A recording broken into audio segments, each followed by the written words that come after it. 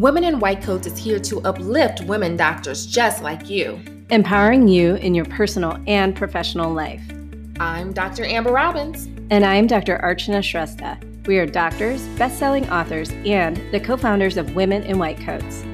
Now, are you ready for a culture shift where women empower women? Join us to get a glimpse of what life is like as a woman doc. And guess what? You'll discover that you're not alone.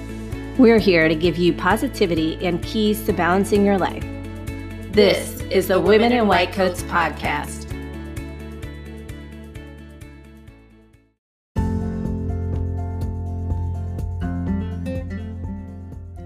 We don't want to see women doctors burn out. Instead, we want to see them burn bright. That is exactly why we created the Women in White Coats Physician Wellness Program to help women doctors overcome feelings of burnout, overwhelm, and exhaustion, rekindle their passion for medicine, and create better work-life integration and more fulfilling relationships. Sister Doc, we invite you to join us in a unique 3-month-long journey back to yourself as we dive deep into the root of burnout and help you find more joy and fulfillment in all areas of your life. You'll even earn CME. To learn more, go to womeninwhitecoats.com/wellness and let's burn bright together. Now back to the episode.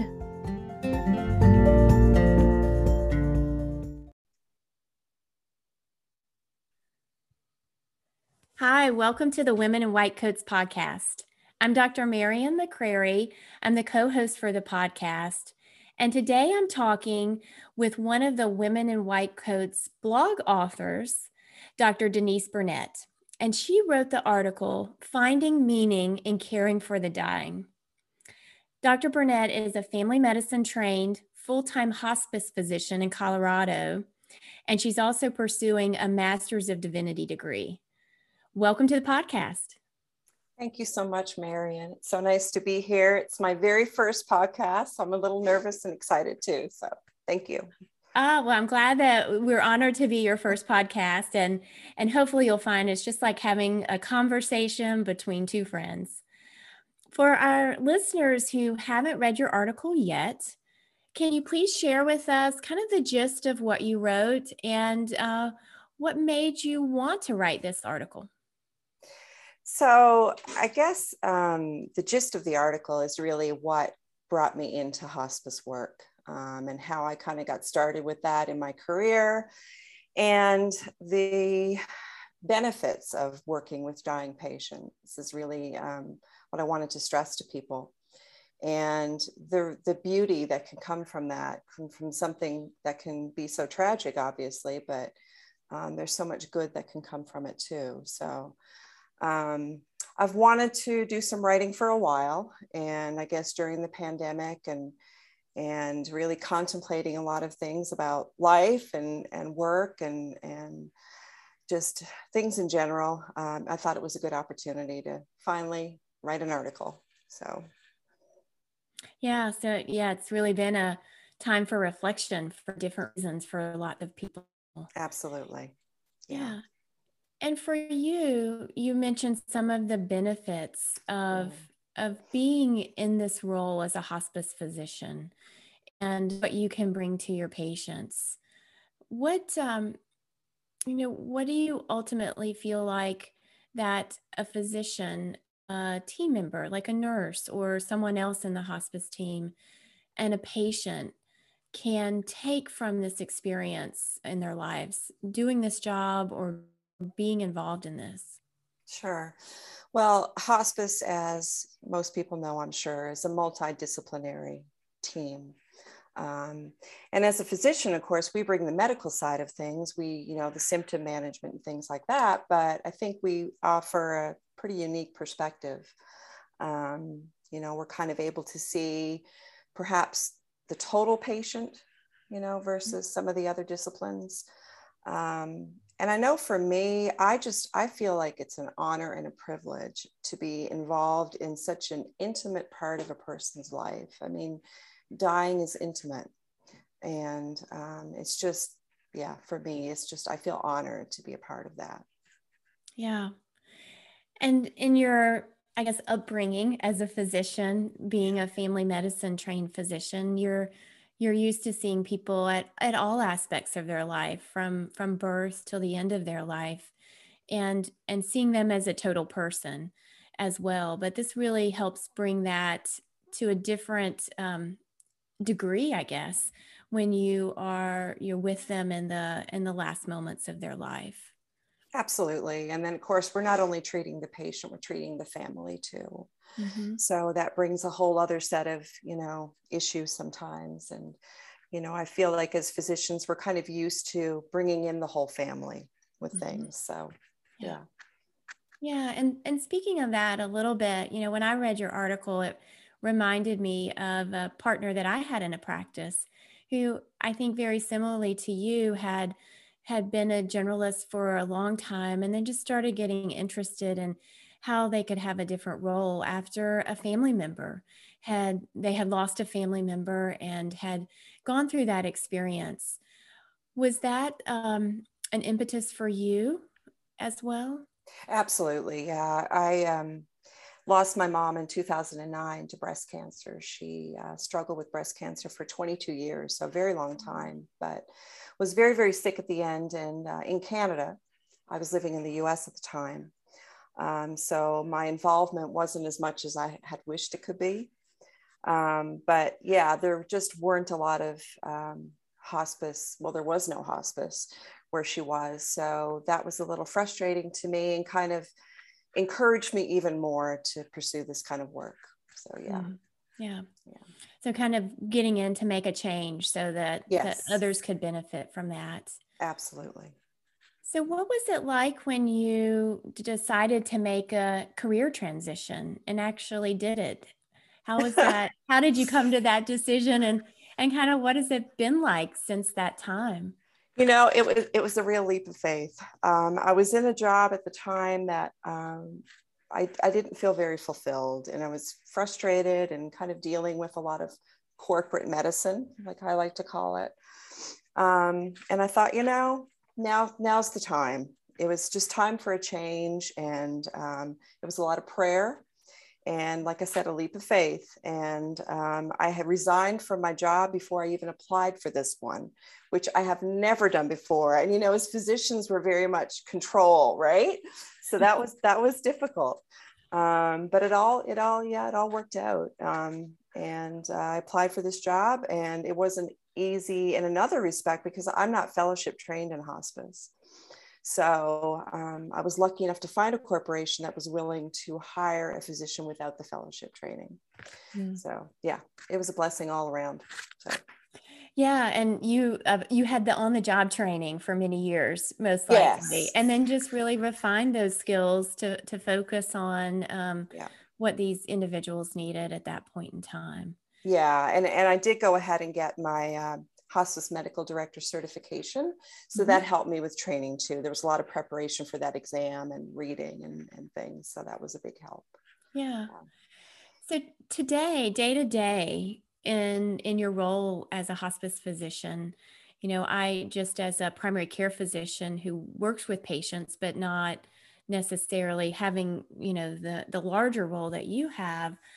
What's that day to day like for you if there's a listener who may be interested in, doing that themselves? It may be nice for you to kind of give them a little insight on that. Sure. Yeah. I'm fortunate that I get to do a little bit of everything with the business I work for. So we have an inpatient hospice unit, a 13-bed unit, which is symptom management primarily, but also end-of-life care. So I do that on the weekends. And then another day during the week, I do an interdisciplinary team meeting. So that's all the, the social worker, the chaplain, the nurses, CNAs, all of us are involved. We discuss the patients. And then another day I'm out in the community doing visits. And I love home visits, as family physicians and primary care physicians. I think it's such a neat thing to do. And the families are so appreciative. So yeah, so I'm blessed. I get to do a little bit of everything. So. Yeah, it sounds very different than what you described earlier as kind of being in kind of a set corporate medicine type of role, Yes. probably where you were in the clinic, did this, filled out paperwork, saw Yep. patients. So Yep. this is kind of a little bit more freedom in the ways Yeah. that you can take care of patients. Absolutely. And I get to spend time with patients. I'm not like every 10 minutes, room to room. So I Mm-hmm. can spend an hour if I need to or more. So it's really Yeah, wonderful that yeah. way. Yeah. And I can imagine some of those conversations that you have with patients, just really figuring out what's important to them at this Hmm. stage in their life and how that may translate into other conversations. So I'd love Yeah. to hear if you have any tips that you might share on determining, what's important in your life and how you can live that before you get to that stage in your life that you're working with these patients. Sure. Yeah. It's a lot of reflective listening, I would say. It's really way more listening and less talking, and trying to help them figure out, I guess, if they have any regrets, and if there's things that need to be mended, relationships that can be mended. Sometimes they can't, but we try to help them through that, and really understanding that that's what's important in life. It's all about connections and relationships and family and loved ones. So yeah, we see a lot of that. There are people obviously that have a lot of regrets when they get to that point, and Mm-hmm. it's sad. Yeah. But that's the beauty, again, of an interdisciplinary team. We have people we can bring in, to help them with that, help the counseling portion of it. So Yeah, yeah, that piece of having kind of a little bit of everything that you need at that point yeah, in time. So, yeah, for sure.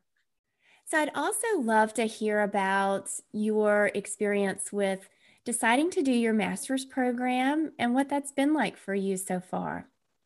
Yeah, so that was a decision I've kind of toyed with off and on for years.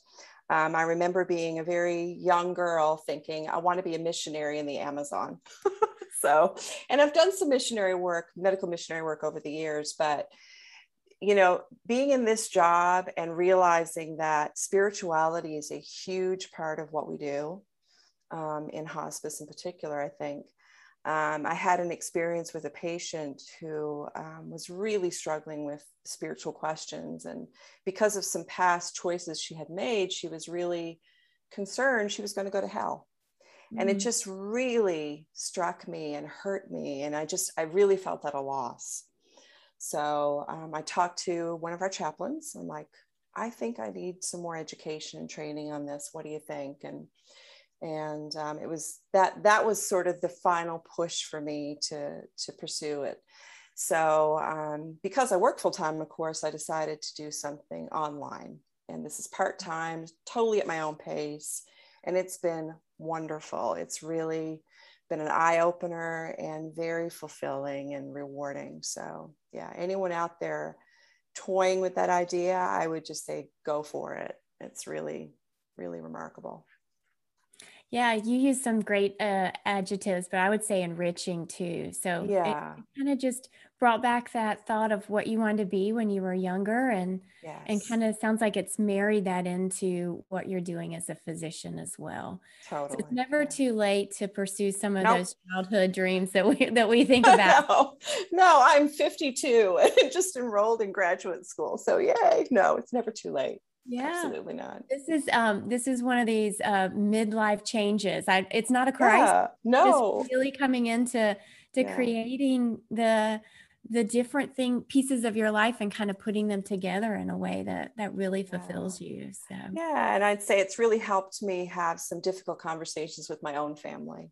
I mhm. have an aging father who's 93, and it's helped me have some conversations with him that have been difficult about spirituality. So it's been good. Yeah. Yeah, yeah. Well, thank you so much for being here with us today. This has been such a interesting conversation, and I've loved to hear about the journey that you've had and the value that you get with your interaction with patients. So I'd love to give our listeners a path to reach you if they wanted to talk more about this. How can they do that? Sure. I'm on LinkedIn. That's the only social media that I participate in, but I can be found on there. And you can send me a message that way if you like. Great. Thank you so much for being here today. It's been a pleasure. Thank you so much, Marion, and thank you for what you do. I think this platform is wonderful, and just a way to empower female physicians is great. So thank you. You're welcome, and I agree. Keep listening.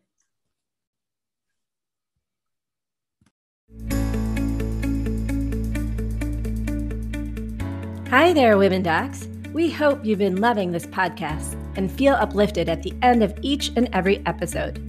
If so, we would really appreciate it if you could give us a 5-star rating and write us a positive review. Those reviews help us get the word out and help uplift and empower more women doctors. But you know what? We'd love to meet up with you in person. So head on over to womeninwhitecoats.com and sign up to become a member of our supportive tribe. When you do, you will be the first to hear about meetups in your area, as well as upcoming live events. You'll also get our latest blog articles and podcasts delivered straight to your inbox. And you'll be the first to find out about the next time we open up our virtual Doctors Lounge, an online membership community created just for women doctors, where each month we run masterclasses with guest experts and masterminds on topics relevant to women doctors. While you're on our website, womeninwhitecoats.com, order your copy of our #1 best-selling book, The Chronicles of Women in White Coats. Oh, and be sure to follow us on social media too. On Instagram, you'll find us at Women in White Coats blog, and on Facebook, you can find us at Women in White Coats. Can't wait to meet up soon.